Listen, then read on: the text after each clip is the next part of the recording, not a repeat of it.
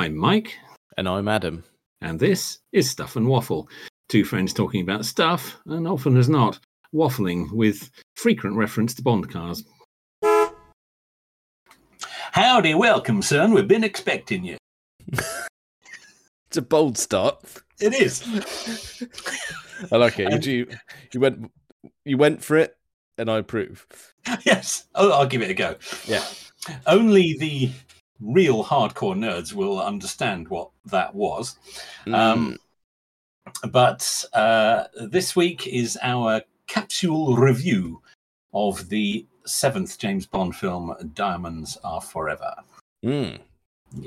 Yes. We said this was going to be our next one, and we're sticking to our guns. We are sticking to our guns. It's one of our favourites, if I'm honest. I think. Yeah, I think so. Yeah. I would say we don't have a bad word to say about it, but we've not done the review yet. Yeah, I wouldn't go that far. No, I do love it, but it does have some issues. Yeah. Yeah. I mean, all right. Maybe we should start on one of the cons. Mr. Connery was not giving it heart and soul, if I'm honest. No, I think that's fairly obvious, isn't it? All the way through, he really wasn't. He was there for the money, wasn't he? I mean, this, for context, this film followed On Her Majesty's Secret Service, starring George Lazenby. There was, I think, a certain amount of panic in the studio following that film. And they basically threw money at Connery until he agreed to come back and do another one. Yes. That's about the size of it, isn't it? Yeah, I mean, when you say it, you go, it followed On Her Majesty's Secret Service. And you go, the difference between it's almost hard to believe, isn't it? It's such a stark difference in style. It's weird. And go, oh, there's only 2 years difference. What? I know. It's like you're watching a different film series. It's bizarre. It's really weird. Because the tone was massively different. Because On Her Majesty's Secret Service was quite gritty. Quite gritty, quite dark in places. Yeah, it lent heavily on the reality of things. It did. The fantasy of things. No real gadgetry or anything like that. It was incredibly tight to the book. I mean, and then we get to Diamonds Are Forever, and you could be sorry, what? You could be fooled into thinking, Connery seems to have been cast in a Roger Moore film. Yeah, it's so different, isn't it? It's such a, and then now I know that was a deliberate effort because they were. On Her Majesty's Secret Service at the time hadn't worked, they didn't think. I mean, it took a long time to get to where it is now. It's almost brushed under the carpet, isn't it? In the pre-title sequence of Diamonds, they have Bond searching for Blofeld around the world, and then he finds him and he does him in. And that's that all dealt with. That's that storyline all tied up. But I've always thought you could watch You Only Live Twice, skip over On Her Majesty's Secret Service, and then watch Diamonds, and it would still kind of make sense. Yeah, and I get the feeling that, well, we know for a good number of years, if not decades, that was the case. That was the case. On Her Majesty's Secret Service wasn't in the VHS collection you could buy for years and years and years.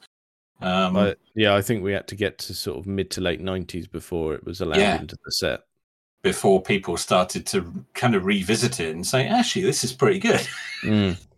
It took a long time. Certainly, United Artists did nothing to promote it, and they almost wanted to try and forget about it. It's like, no, we didn't really do that one. And the return to the more fantastical kind of style of Goldfinger, they even bring the Goldfinger director, Guy Hamilton, back for this one. Set it in America. They even filmed a lot of it at Universal in Los Angeles. It wasn't based at Pinewood.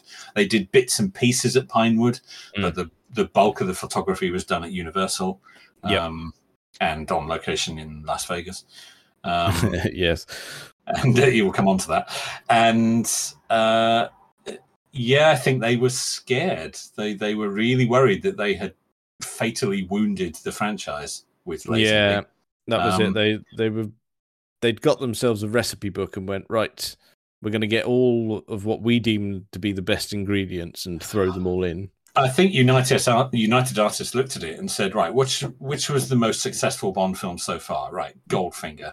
Let's do another Goldfinger. In fact, I believe in the original draft of the Diamonds Are Forever script written by Richard Maybaum, the villain was to be Goldfinger's twin brother. That's a bit on the nose, isn't it? That was the original concept that they came up with. And they were going to film it all in America. In fact, they had actually got an American actor who was going to play Bond. John Gavin, he was called. That was it, yes. He was in Psycho. He played the boyfriend in Psycho. And they also, I believe, talked to Adam West, who was, of course, the original Batman.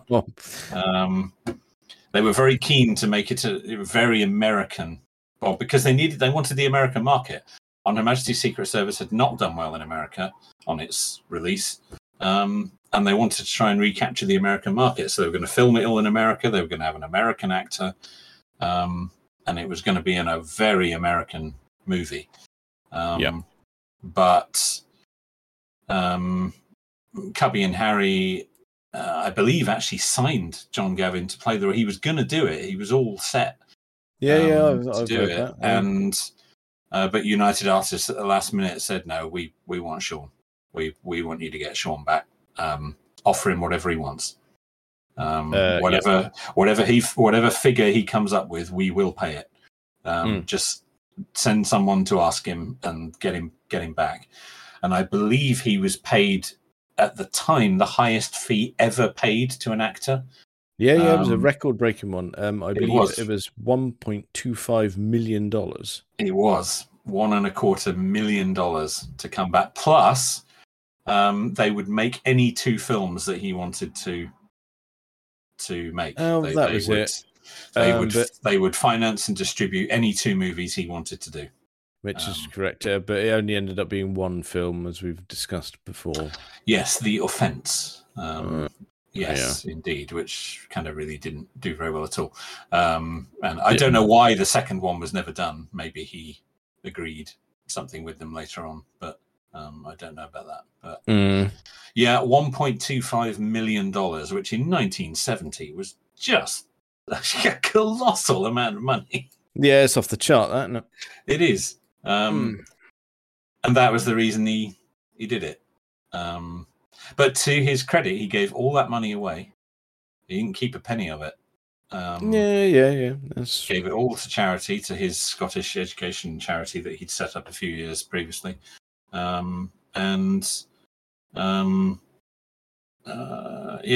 did very well. But it was an incredible sum of money. But there he was. They got him back. I believe Cubby insisted that John Gavin's contract be paid in full as well, even though he never actually did any work. I think it was all kind of signed and sealed, wasn't it? So there was, it was. It was very much pay it or be sued. Yes, they had to buy him out of his contract. So Diamonds Are Forever was a very expensive film, but for the first time, not all the budget went up on screen because they were paying people. As you say, Connery is not exactly giving it his best work, I don't think. No, he's not. It's simple as it is a payday for him. That is the only thing he's there for. But that's not to say it's a poor performance. It's just not heart and soul. Yeah, indeed. He's not terrible, but it's a little bit lazy. Yeah, I mean, it's not never say never again. Come on. No, no. Take another few decades for him to sink down to that. Yeah. But he's clearly not giving it his all. But then, the script it's not a bad script, but it got redrafted a few times because Richard Maybaum's original script was written around the Goldfinger's twin brother thing. Then when Connery was coming back, they wanted to draft it again, more tailored towards him. So Tom Mankiewicz came in and redrafted it again, and went with the whole Willard White Blofeld storyline. And of course, it was Mr. Willard White I was doing at the beginning there. Well, were you? I think, see, that's a good question, isn't it? Yes. In fact, it wasn't. No. No. It was a cheeky bit of Blofeld with his voice changing malarkey. It was, yeah. You mentioned at the beginning with the pre-title sequence with the hunt down Blofeld and lob him in the one chance. Where can I find him? Yes. Lob him in the hot gunk. Oh yeah. Still don't know what that was about, to be honest. It's a very strange sequence. That really but that was my point of going. That pre-title sequence is disjointed to say the least. Yeah, it's weird. Isn't it? It's weird. It's badly edited. Awful. You don't see what's going on. The voiceover doesn't seem to quite fit the action. No, it's really weird. I can't put my finger on it, but every time you watch it and going, what have they done in? What am I watching? I know, it's really odd. Really odd. It's such a clumsy way of dealing with what was such a powerful story in the previous film. Now I know my mind's just gone blank. The director of On Her Majesty's Secret Service, Peter Hunt. Peter Hunt, thank you. He said that creatively, what it should have been was that On Her Majesty's Secret Service should have finished with the wedding, and then Tracy being shot should have been the pre-title of the next film. And then you launch into the story that follows after the title sequence. But when it became clear that Lazenby wasn't going to do another one, they wanted to wrap the story up. So they stuck with the book, which also ends with Tracy's death. But the pre-title sequence, the 5-minute pre-title sequence of Diamonds, is the only time they give themselves to wrap that up. And it's so clumsy, and it's not worthy of the story. No, it's bad. That I will flat out criticize the pre-title. It's awful. Sequence. Yeah, it doesn't do. It's not worthy of the story they'd set up. It's really clumsy. It's too quick. It makes no sense. It's just odd. It's just odd. And at no point have they given any context to why Connery is now an experienced pie eater in that one. He's a bit larger than the last time we saw him. I mean, I know it's been a few years, but yeah, he's changed, doesn't he? Yeah. I mean, I can't criticize. However, it is noticeable. No, we're in no position to criticize expanding waistlines, but then we're not playing James Bond. No, quite. Not yet, anyway. No. But yeah, it's really clumsy. It's really clumsy, and that they slip in that bit about Blofeld's having plastic surgery, which explains why he looks completely different to everything, and the voice box, which explains how he's now British, whereas before he wasn't, and then I don't know. It's very, very complicated. And now he looks remarkably, I mean, just purely coincidental, like Mr. Henderson from You Only Live Twice. That's true. Yes. Yes. But in the Bond world, yes, that's the first, I believe, the first and only time we've had a villain who has previously appeared in the series as a different character. Yeah, we've had it the other way round with with Maud Adams. we've had Maud Adams. Oh my goodness me! Why can I not get the words out of who I'm thinking of? Oh, it was on the tip of my tongue. Oh, It happens. oh, it does. It's painful. It really is absolutely painful.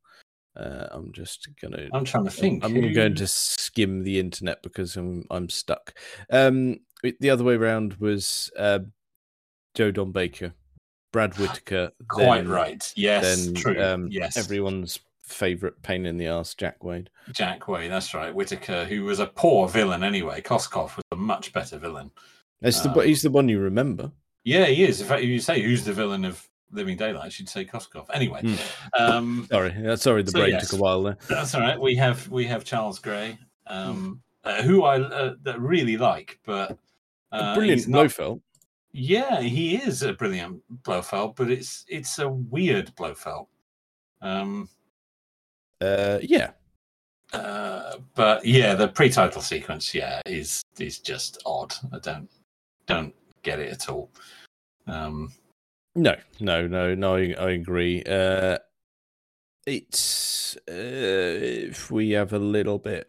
I know. If we touch on cars, I know we've done the Mustang to death before. We have. We've described in minute detail why that scene is so wrong. The huge cock up that they made. Yeah. Yes. We've been through that. We don't need to talk about the whys and wherefores of that, but it is an enormous cock up. We know that's a thing. We know he goes in one way and comes out the other way. Yes, he does. Yeah, that's spinning the film round does not make it any better. It does not make it any better, and having it somehow flip over halfway through. I mean, if it could do that, then you wouldn't need to go up on two wheels. Very odd. Very odd. Well, it was a cock up, wasn't it? And that was all they could think of at the last minute to fix it. Yeah. So that we know about that. We do have possibly our first hint of British Leyland. Yes, Mr. Bond in a Triumph Stag. Yeah. Yes, large Scotsman in a tiny little sports car. Yeah. So yes, we've touched on that before, but I got a lot of time for a Stag, and yeah, me too. And the fact that I don't know if we've said it on podcasts before, but we've certainly said it to one another, that some of the names or lines in this film feel like a bit of a stitch up. No, definitely. Somebody was having. Yeah. Yes. That's it. Yeah, you go, all right, Connery, you're going to walk away from this. We're going to make you look like a laughingstock because. Yeah. I think there was a bit of that going on. Oh, my name's Peter Franks. Yeah. Yeah, very good. Tiffany Cash. Yeah. Yes. Oh, and everyone's favourite diamond. Oh, the Akbar Shah.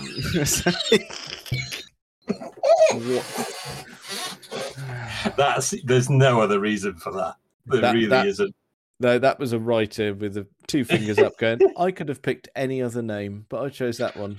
You big Scottish dick. I think Harry Saltzman might have had a hand in that, because as we know, him and Connery despised each other by this stage.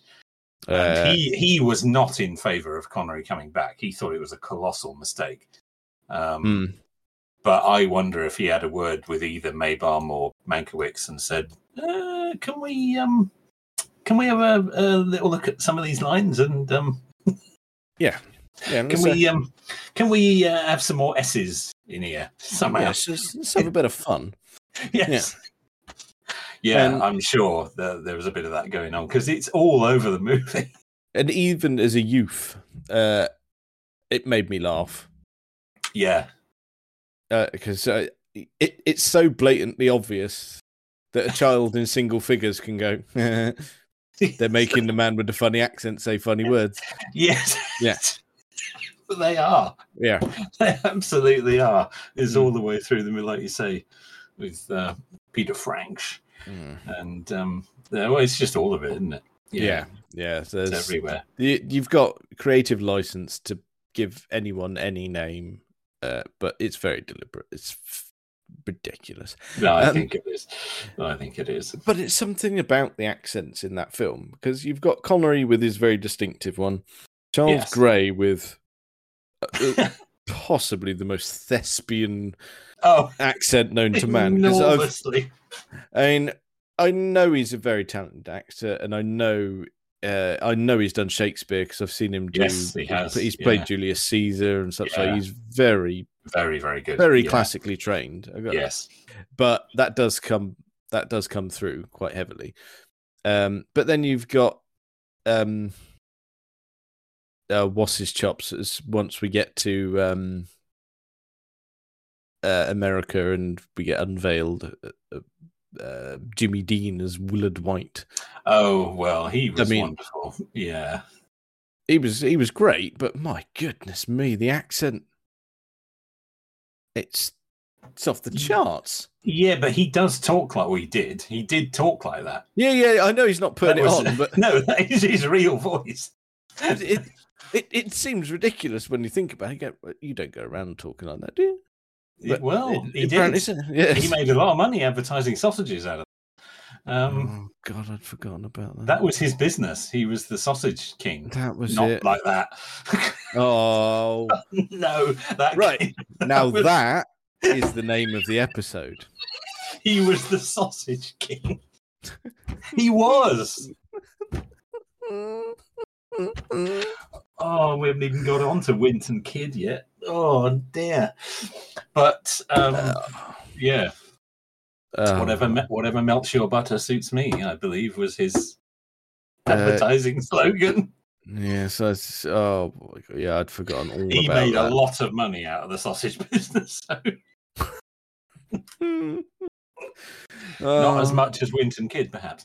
Anyway, if I may, you mentioned the Akbar Shah there. Yeah. I'd like to just talk about that little scene between Bond and M as they wait to go in to see Sir Donald. M's very thinly disguised hatred for his star agent here is enormous. Yeah, you can't miss it, can you? But you look at that, and he's having a go at him and saying, "May I remind you that Blofeld's dead," and all of that. The least we can expect out of you now is a plain, solid work and all of that stuff. You think, well, his wife has just been murdered. You want to cut him a break here? I mean, come on. Jesus. He's not fussed, is he? No, it's like, you might want to cut him a little bit of slack.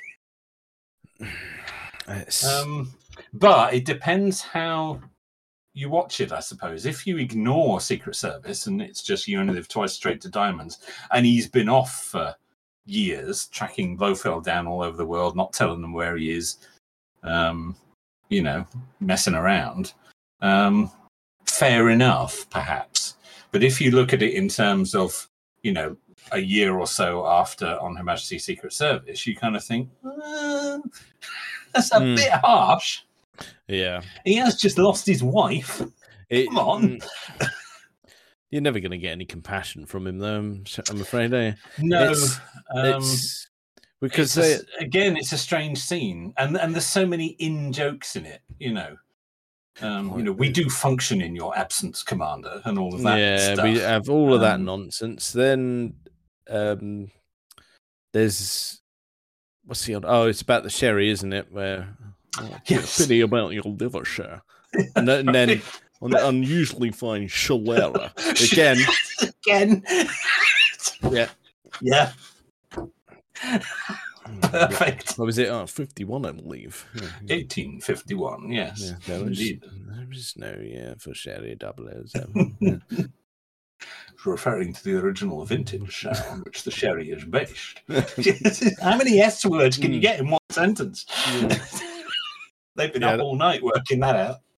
That's. I mean, his contempt for him is very consistent. Is enormous, and again, I wonder if that's coming from, Harry, who will have had that stuff put in there. I'm sure. We need to, really make this uncomfortable. But a little note in that sequence as well. Lawrence Naismith, who plays Sir Donald, is also the judge in The Persuaders, and it's actually the same year of this film. Oh, okay. Because The Persuaders was, I believe, 71 and 72. So There you go. He would have been filming the first series of Persuaders at the same time as Diamonds was being made. So good. Nice little fact. So there we go. Yeah, indeed. A little double bond there. Yes. Yes. That's good stuff. That scene is quite... there's a lot of exposition in that scene where it explains the whole South African diamond industry and the fact that they've got this problem, that there's people been smuggling them, and that's quite good. That's quite a nice bit of storytelling, I thought. Sets it up quite well. It's quite realistic, the diamond smuggling, although again, as Connery says, really necessary to bring in our department on a smuggling matter. That's simple smuggling matter. In that fact. was it. Yes. Yes.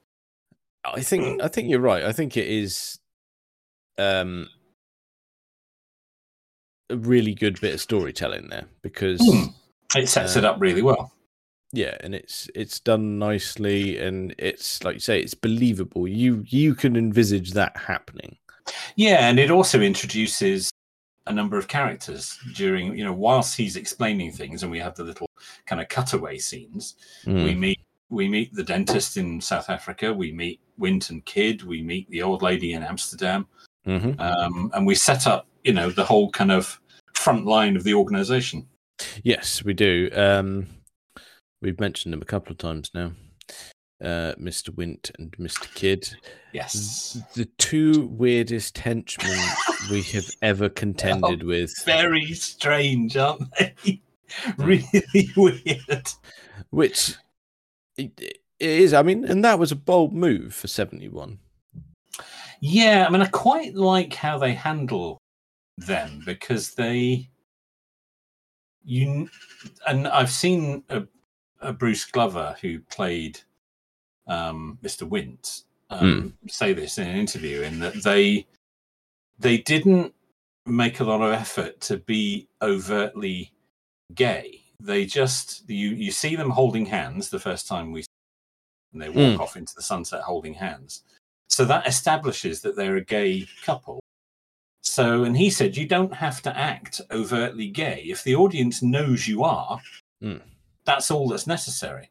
And I thought they handled that quite well, because particularly it would be very easy to look back on that now and think it's horrific. But actually, I thought they handled it quite well. Yes, they're a gay couple. We know they're gay. That's just, they're not doing overtly gay things. They're not massively camp. They don't dress particularly flamboyantly or anything like they might have had them do. They're gay, and that's kind of all that's necessary. Yeah, that's fair. It was quite a forward-looking way of dealing with it. Yeah, I'd go with that. Yeah, that's probably to be admired for the time, I would say. Yeah, as I say, they could have very easily got that wrong and, made them very stereotypically gay. As I say, flamboyant dress or being incredibly camp or whatever. But they don't do any of that. You just, you see them holding hands, they're gay. That's the only mention we're going to make of it. Yeah.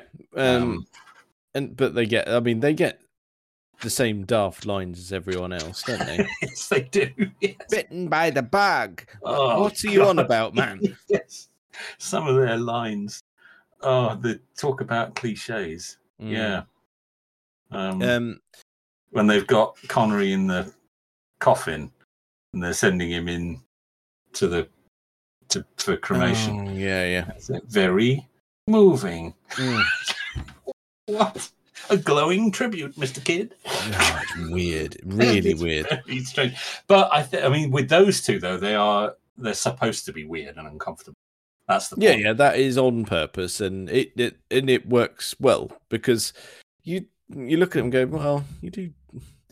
Are they a bit daft? But then you go, well, actually, their weirdness makes them quite sinister. Yeah, they are quite creepy, aren't they? And they are going around killing people.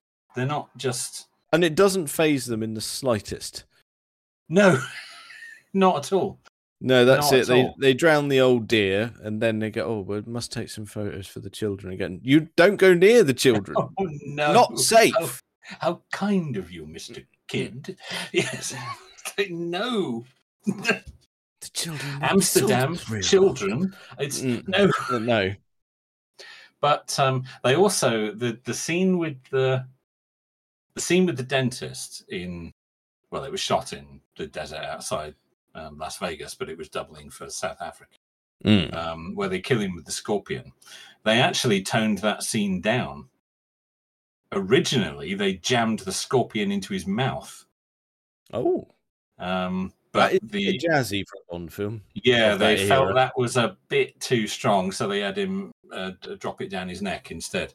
Down his back of his shirt, and that was enough. But originally, when he opened his mouth to, being a dentist, to now open wide, and he would jam the scorpion into his mouth. But they thought, and the tail was sticking out, and they thought that was a bit too much. That would have been overkill for that particular era of film, I think. But that shows the kind of the extreme nature that they had written for those characters, that they actually had to, when they came to film it, they had to tone it down because they thought, well, actually, now looking at it, that's a bit much. Yeah. But they are kind of unique. They are in the Bond series. There's nobody else quite like them. Mr. Wint was a big fan of cologne, shall we say? Yes, he was. Yeah. Well, one of us smells like a Dutch handkerchief. Indeed. I'm afraid it's me. Sorry, old boy. Sorry about that, old boy. Yeah. That. Yeah. I've smelt out aftershave before, and both times I've smelt a rat. So there's some more of the Connery lines right there. He's constantly dousing himself, isn't he, all the way through the film. We suspect Mr. Kidd is probably bi, because he makes some comments about Tiffany, doesn't he? Yes, and Mr. Wint is not amused. He's not amused. She's most attractive for a lady. Ha ha ha. No, yes. He's not in a laughing mood. No. That's a... No, you got to keep the thoughts to yourself there. Yeah, don't be sharing that. No, that's... They are a peculiar couple. But as you say, it works because they're deliberately peculiar. They're really quite creepy. And I think we've mentioned it before because we can make a very tenuous link back to the Future, can't we? Via Bruce Glover. We can. Yes, you're right. Yes, because you're right. His son, Crispin Glover, was in. He's in the first one. In the first one as George McFly. George McFly. He was not in the second. No.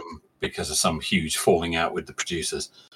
Yes. Without going too far on a tangent, the big fallout was he considered himself to be the main star of the film and not Marty. Yes, that's right. He was star of the film, not Michael J. Fox, as it turned out, or Christopher Lloyd. No, it was him. Yes. Which all you have to do is watch the film and realise it's not the case, man. It's not really the case. No, you don't even appear until halfway through. Yes. But he wanted a huge amount of money to come back and do number 2, and they basically said no.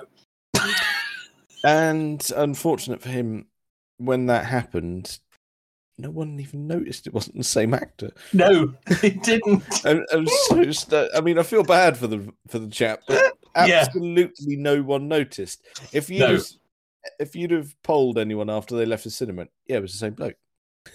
Yeah, you would have. That's right. He was replaced. Nobody could tell. Like you say, poor chap, but he did ask for it. Yeah, not so good. But No, yes, so no, he got a bit up himself after the success of Back to the Future. Yeah, but however, that was nothing to do with his father. I'm just going to say, sorry about that. We've digressed on No, it's a nice, it's a lovely film series. It's a lovely link. It's a lovely link. Yes, you're quite right. It's the same family, but yes. Okay. A character we are very familiar with, Felix. Yeah, he's kind of something and nothing in there. I am going to go out on a limb and say the most underwhelming of Felix's appearances in the series. Yeah. He's not really necessary. No, it almost felt like it was obliged because they were in America. Yeah, you've got to have CIA involved, so it's got to be Felix.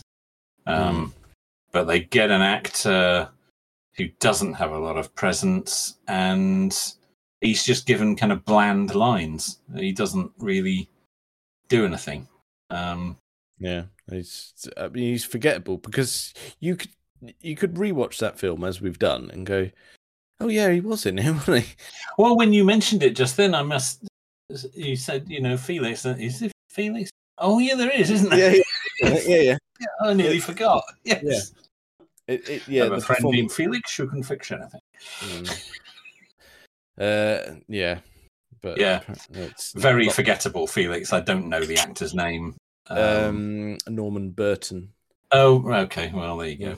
Yeah. But yes, something and nothing all in one go. Yeah, not so great. It just, I mean, as we've said, it's like he obliged because it was in America and go. I mean, it is, as we've said, it is incredibly American. It is incredibly American, and that was originally a deliberate effort because it was going to be an American actor. Then obviously Connery came back and they had to change it a bit. But yes, it is a possibly the most American film until we get to License to Kill, I would say. Yeah, that's American in a different way, isn't it? Yes. That doesn't feel anywhere near as forced as this one. No, it doesn't. And License to Kill feels a little bit cheap, whereas Diamonds doesn't. Yeah. You know what I mean? I do. And I think when it comes to License to Kill, I think the setting it in America is absolutely pivotal to the drug element of that story. Well, it is. And of course, it goes down into Mexico. And which is great. And I don't have an issue. It doesn't feel forced. Like you say, it does feel a bit cheap in comparison, but yeah. It doesn't feel as forced as this. No. No. And the whole Blofeld, Willard White, it's really supposed to be Howard Hughes and, all yes, that of course. stuff. Yeah. Which was a story apparently Cubby came up because he was friends with Howard Hughes, of course. He was mates with everyone, wasn't he? Yeah, he was. Yeah, that's probably why he was so successful because apparently Howard Hughes said, "Oh, Cubby's coming to my city," so he sent the word out to all his hotels, casinos, and restaurants, and basically Cubby Broccoli is to be given everything he wants. We touched on something though. One thing he wasn't given was closed streets in Las Vegas. Well, you can't, can you? You can't close down the strip in Las Vegas. No, you can't. So that's why when they're having the chase in the Mustang, you've got lined streets because obviously everyone in Las Vegas knows this chase is coming. Yeah, everyone knows there's a Bond film in town.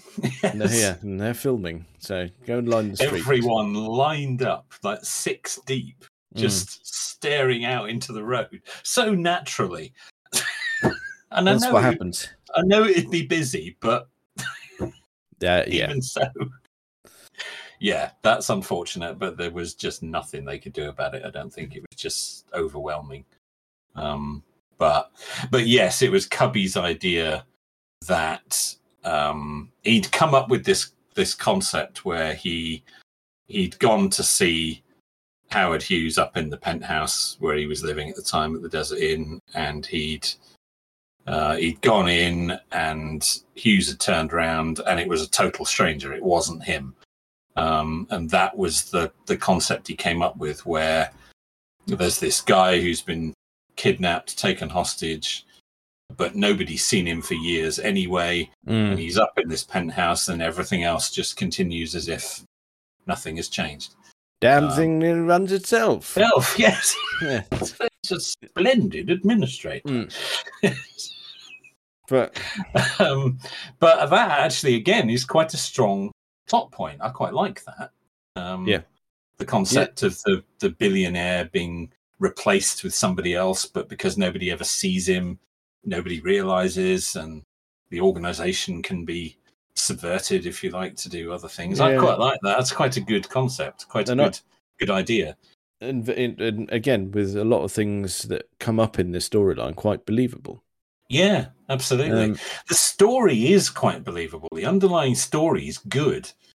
It's all the other stuff they load on top of it. Yeah, I know what you mean. It's frustrating, actually, is what it is. We should touch on Tiffany, not like that. Well, there's a line that would not get through censorship these days.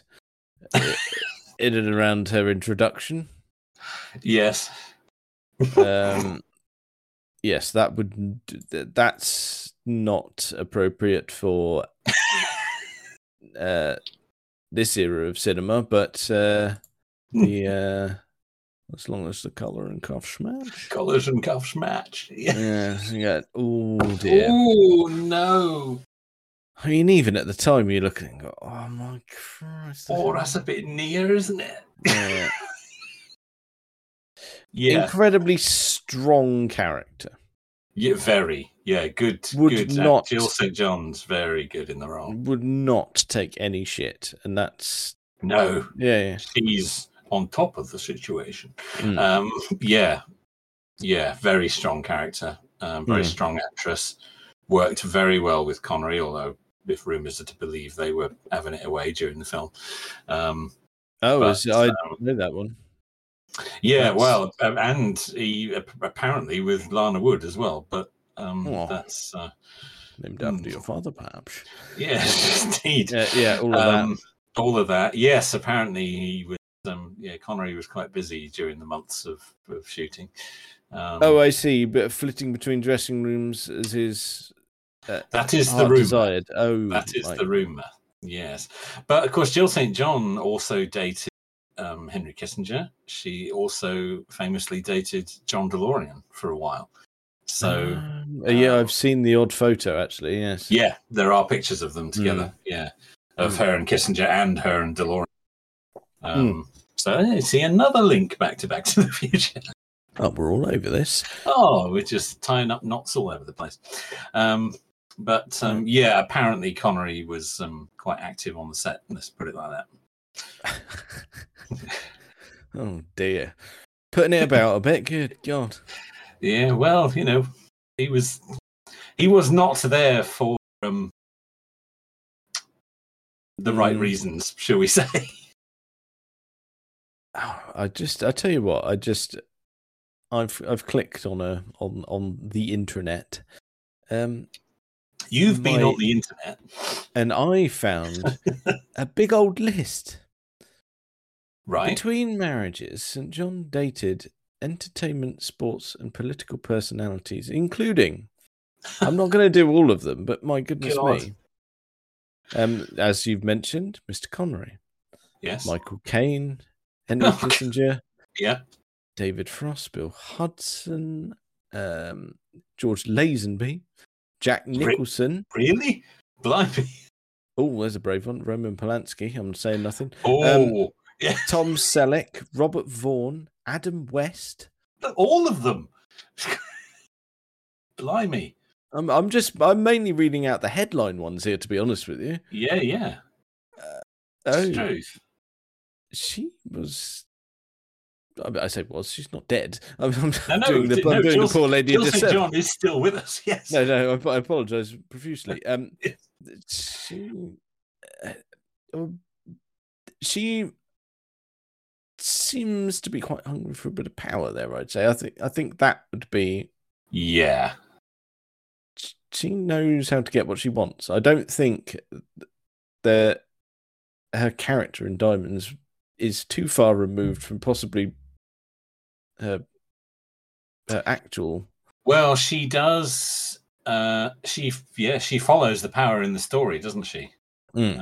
She will ally herself with whoever seems to be ahead at the time. This isn't. I happen to be on this and going. Someone's made a nice summary actually, which is very interesting. The character Tiffany is argumentative, abrasive, loud, and brash when compared to previous Bond girls who are demure. She's also the first American Bond girl. Yeah, I suppose so. Actually, she is. Yeah. There's a lot of firsts going on there in that film. But she's a really character. I think she's brilliant. A lot of time for Tiffany. Yeah. It was a good character, well executed. A fingerprint analyzer could do with some work, but it was 1971. Yeah, come on, but it's technology moves on. It's fine. Yeah, but in the previous time we saw Mr. Connery, he had that little pocket-sized safe cracker, and now she needs a whole half of a bedroom to analyze a fingerprint. Yeah, but he's got MI6. He hasn't. Oh, that's true. He's probably working with a different budget. Yeah, I was going to say she's got to buy off the shelf. Yeah, that's a good point. Yeah. You're never getting that on a shelf. It's a wardrobe. It's a strong shelf required if you're going to do it. Yes. But that's a valid point. I'd forgotten about a ridiculous machine, but yeah, it's great. It doesn't fool Bond, of course, because he smells the stuff on the glass and has a little snigger, and he's already applied Peter Frank's fingerprints, so it's fine. Quite ingenious. And that's where we see the DBS in the background. Oh yeah, we get the arse end of that in the only link between this film and On Her Majesty's Secret Service is the car. Yeah, that is the only reference to the previous film. Is the fact that car is in Q's lab. So that's it. So that is them. Well, it's not strictly acknowledging that it's definitely a follow-on, but you can't really argue at that point, can you? It is that car, though, isn't it? It's it's the same color and everything. Yeah. And I know it was Aston Martin's current model. But nevertheless, but still, there was no reason for it to be there other than on purpose. No. Quite. They've set that scene up, haven't they? I mean, they've built the set and decided what to put in it.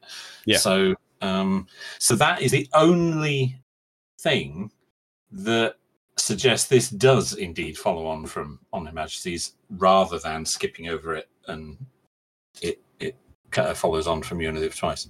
Yep. Which is quite tenuous, but I'm sticking with it. No, that's fair. And it's nice that it's a car. It's nice that it's a car, Link, and one of our favourite cars. Yeah, that fits quite nicely for us. That's a bonus for what we don't see Mr. Connery driving it. Unfortunately, he uses Stag, but that makes sense as well because he's undercover. Yeah, that's it. We get he pilots that and the Mustang, and that's kind of your lot, really. Oh, and a moon buggy. Oh God, the moon buggy. Can't forget the moon buggy, and then the moon buggy where is there you go. When it pans out, you go, oh, that wheel appears to have come off. That's good. That only a visible widescreen film, but that's what everyone's got these days. But yeah, they had a lot of trouble with it. Kept coming off. So that's not great. Mind you, the cars they're chasing him in seem to be quite ready to fall to pieces at the drop of a hat. So yeah, that's not a good advert for American vehicles, is it?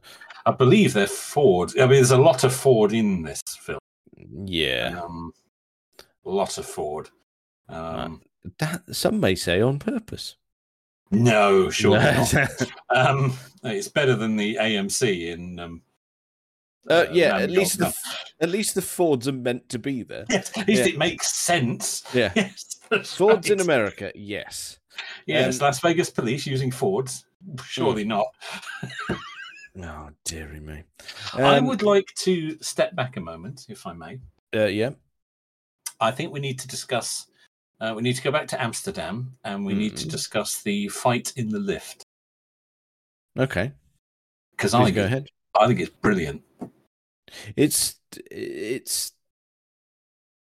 reminiscent of sort of proper spy shenanigans. I think I'd go so far as to say it's reminiscent of the fight on the Orient Express in From Russia with Love. Yeah. I think it's really well worked. And now the guy playing Peter Franks, I forget his name, but he was one of the stuntmen on the movie, and him and Sean worked out that fight themselves.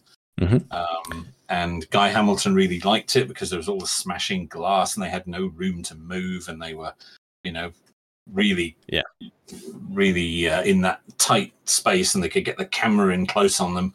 And I think it makes for a really good fight sequence. Yeah, but really good. It's just no messing about. It's just hand to hand. Yeah, proper. No gadgets, just going for it. That's it. Who is your floor? Yeah, that's right.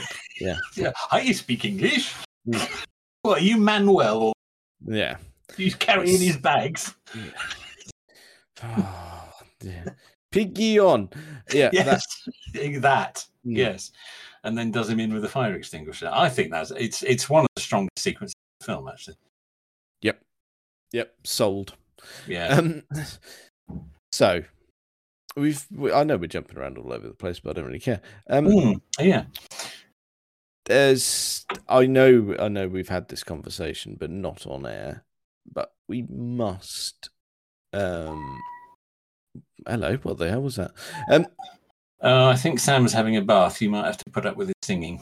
That's all right. That's fine. I don't mind a little interlude there. That's just he's wanted to be on the podcast for quite a long time. So, you can let him know he succeeded this evening. Yeah, he's in.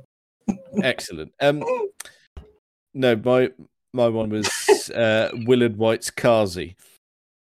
Oh, that's what I started with. It is. Howdy, welcome, son. We've been expecting.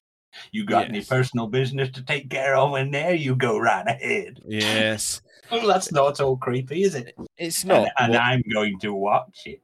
Yeah, that's the issue of going, right, you've got CCTV staring at whoever is on the can, so to speak. Yes. That's very strange.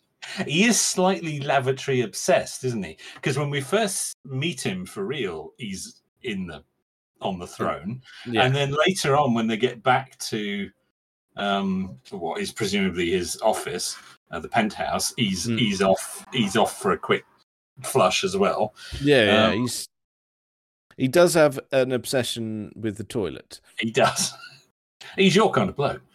Yeah, I mean, I can only dream of a toilet that well appointed. It is very well, as we've said before. On the podcast, I think we might have been having one of our strange conversations off air, but it swivels. The engineering that's gone into that is most impressive. Yeah, because I mean, you don't want that to be leaking. No. You need a tight seal on that.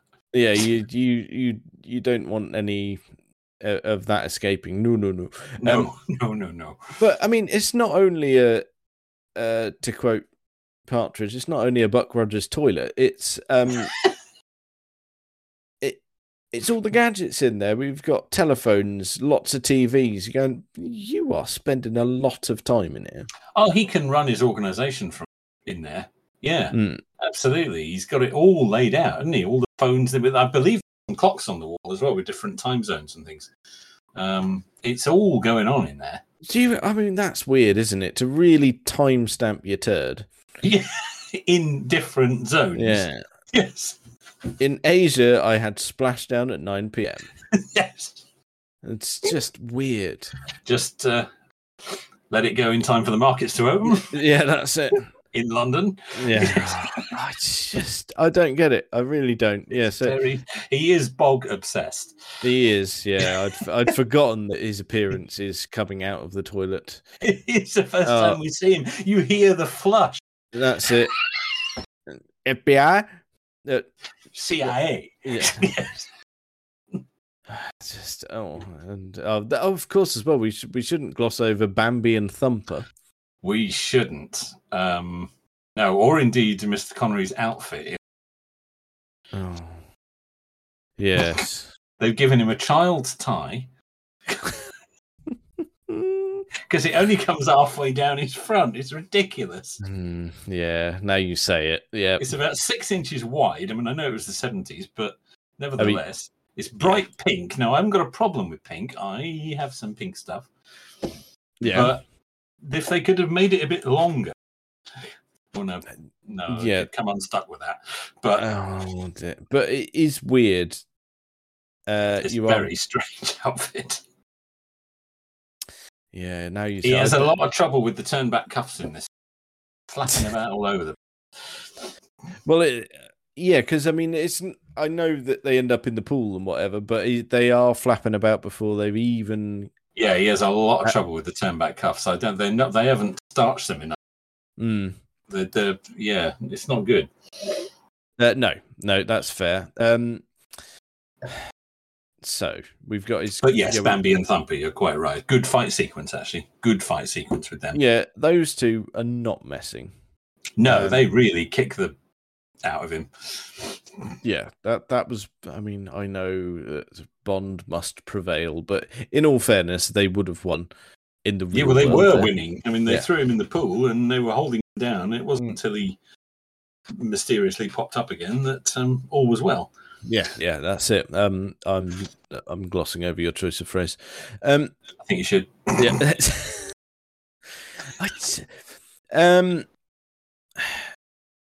I don't have a huge amount of more notes, but one thing that I do have is obviously we end up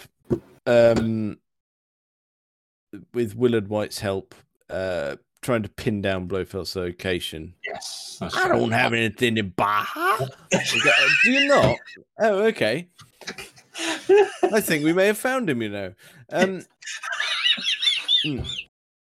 Yeah, that. So off we pop. We didn't even mention wrong pussy. Oh, God. Let's not stick to that. Let's not. Well, now I've just got the conundrum of what to name the episode. Or is it going to be Sausage King or is it going to be Wrong Pussy? We just don't know. We'll wait and see, shall we? See how the mood takes me. Everyone listening to this will already know of it'll be there. But yes, I wouldn't like to bet which way you're going to go on that. But I mean, if you've not read the synopsis, when you read the title, you're going to go, "You what?" And you go, "Oh, it's a Bond film review, obviously." Obviously. For goodness sake. Yes, so they pin him down to an oil rig, basically. They do. And it's again a bit odd in terms of a sequence. Well, when you consider the last base that Blofeld had, the hollowed out, I suppose it depends how you look at it, it's either the hollowed out volcano or the Alpine, what's it on Her Majesty's Secret Service, but both deeply impressive locations. Oh, yeah. Feats of engineering, both of them. I mean, one of them's real, the other one isn't. Work out which is which. But no one's ever gone up a mountain. No, it's just impossible. But then you go, we just might as well do an oil rig. It's a slightly knackered oil rig because it was a disused oil rig that they hired. There's another cock up in this sequence. I don't know if you know about it, but it doesn't show. No, go on, explain, because I'm not sure I know this one. When they attack it and they start firing the missiles at it and stuff, explosions start to go off, and hilarity ensues. Oh yeah, and all the helicopters are buzzing around it. They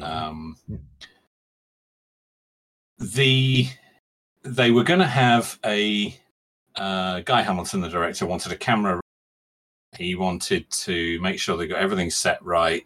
So they were going to fly the helicopters in. Everybody was going to be in position, but they weren't going to set the explosions off. They were just going to get all the camera angles right and make sure they've got it. Right. The assistant director got a bit confused, and for the run through, for the rehearsal, started setting off the explosions. Oh dear. Now, fortunately, one of the cameramen up in the helicopters realized what was happening and fortunately had film in the camera and started shooting. And most of the shots, the aerial shots of the oil rig from a distance with the explosions going off, are from that rehearsal take. That's quite interesting. Shot by one camera because the cameraman realized, oh, this isn't supposed to be happening, but perhaps I'd better film it. That's very astute. I admire that. I'd never really noticed. Well, you can't tell because it's shot. It was shot properly. He was ready to film.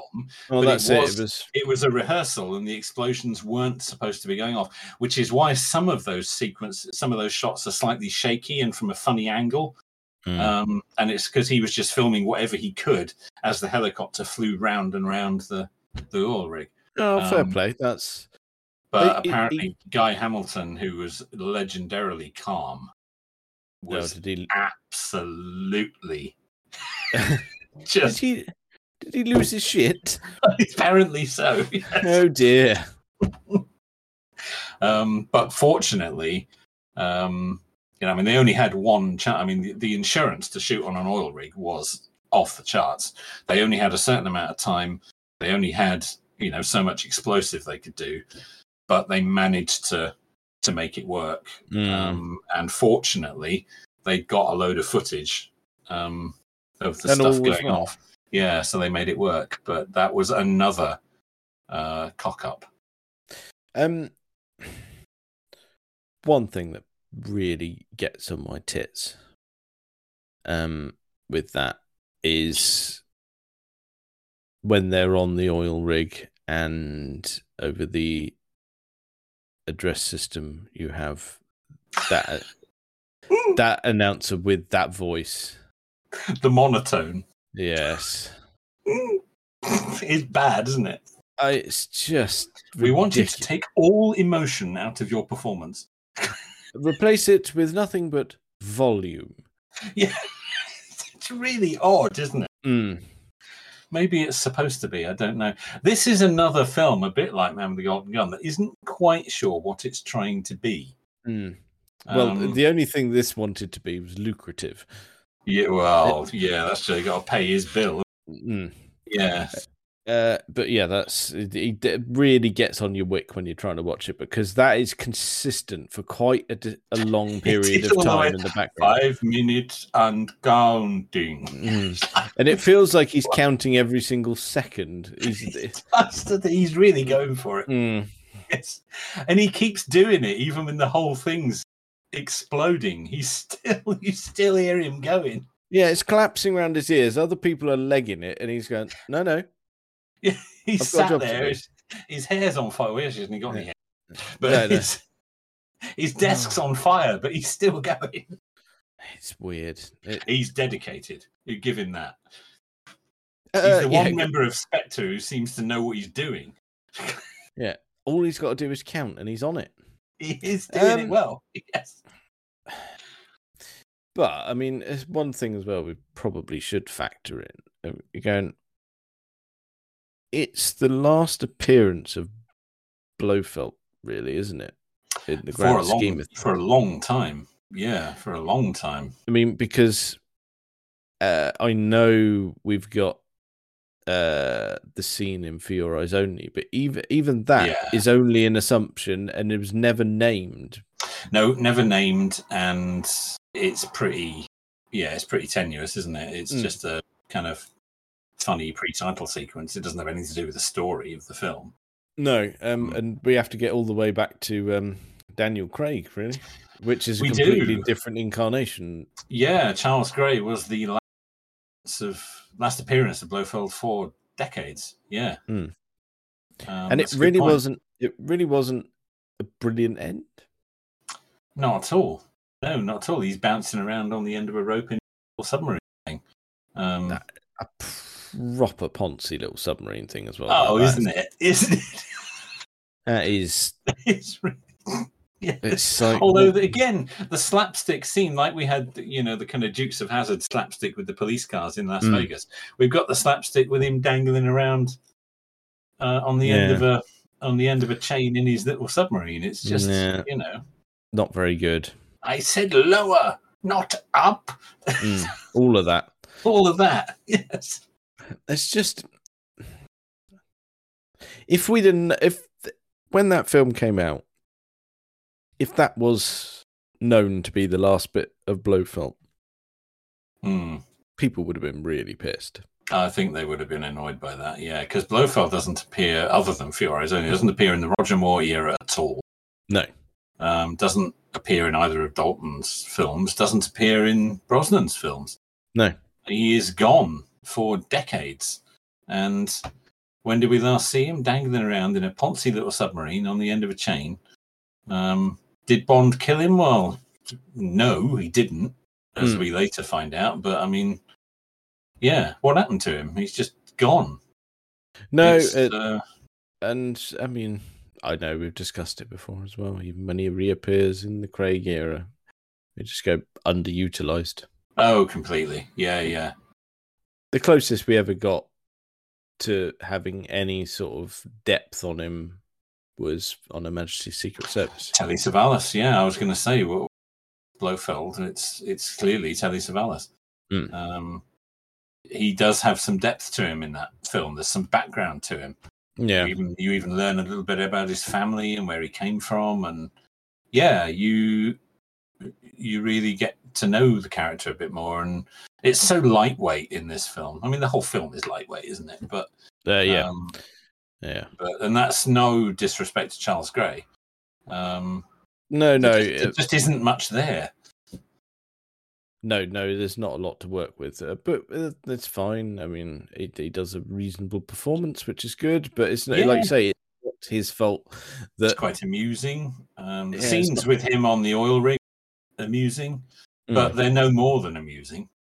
So sorry to have ruined the line of your suit for nothing. And all of that. Oh, yes. Mr. Case, you're saying a little more cheek than usual. Yes. He's so downplaying it, isn't he?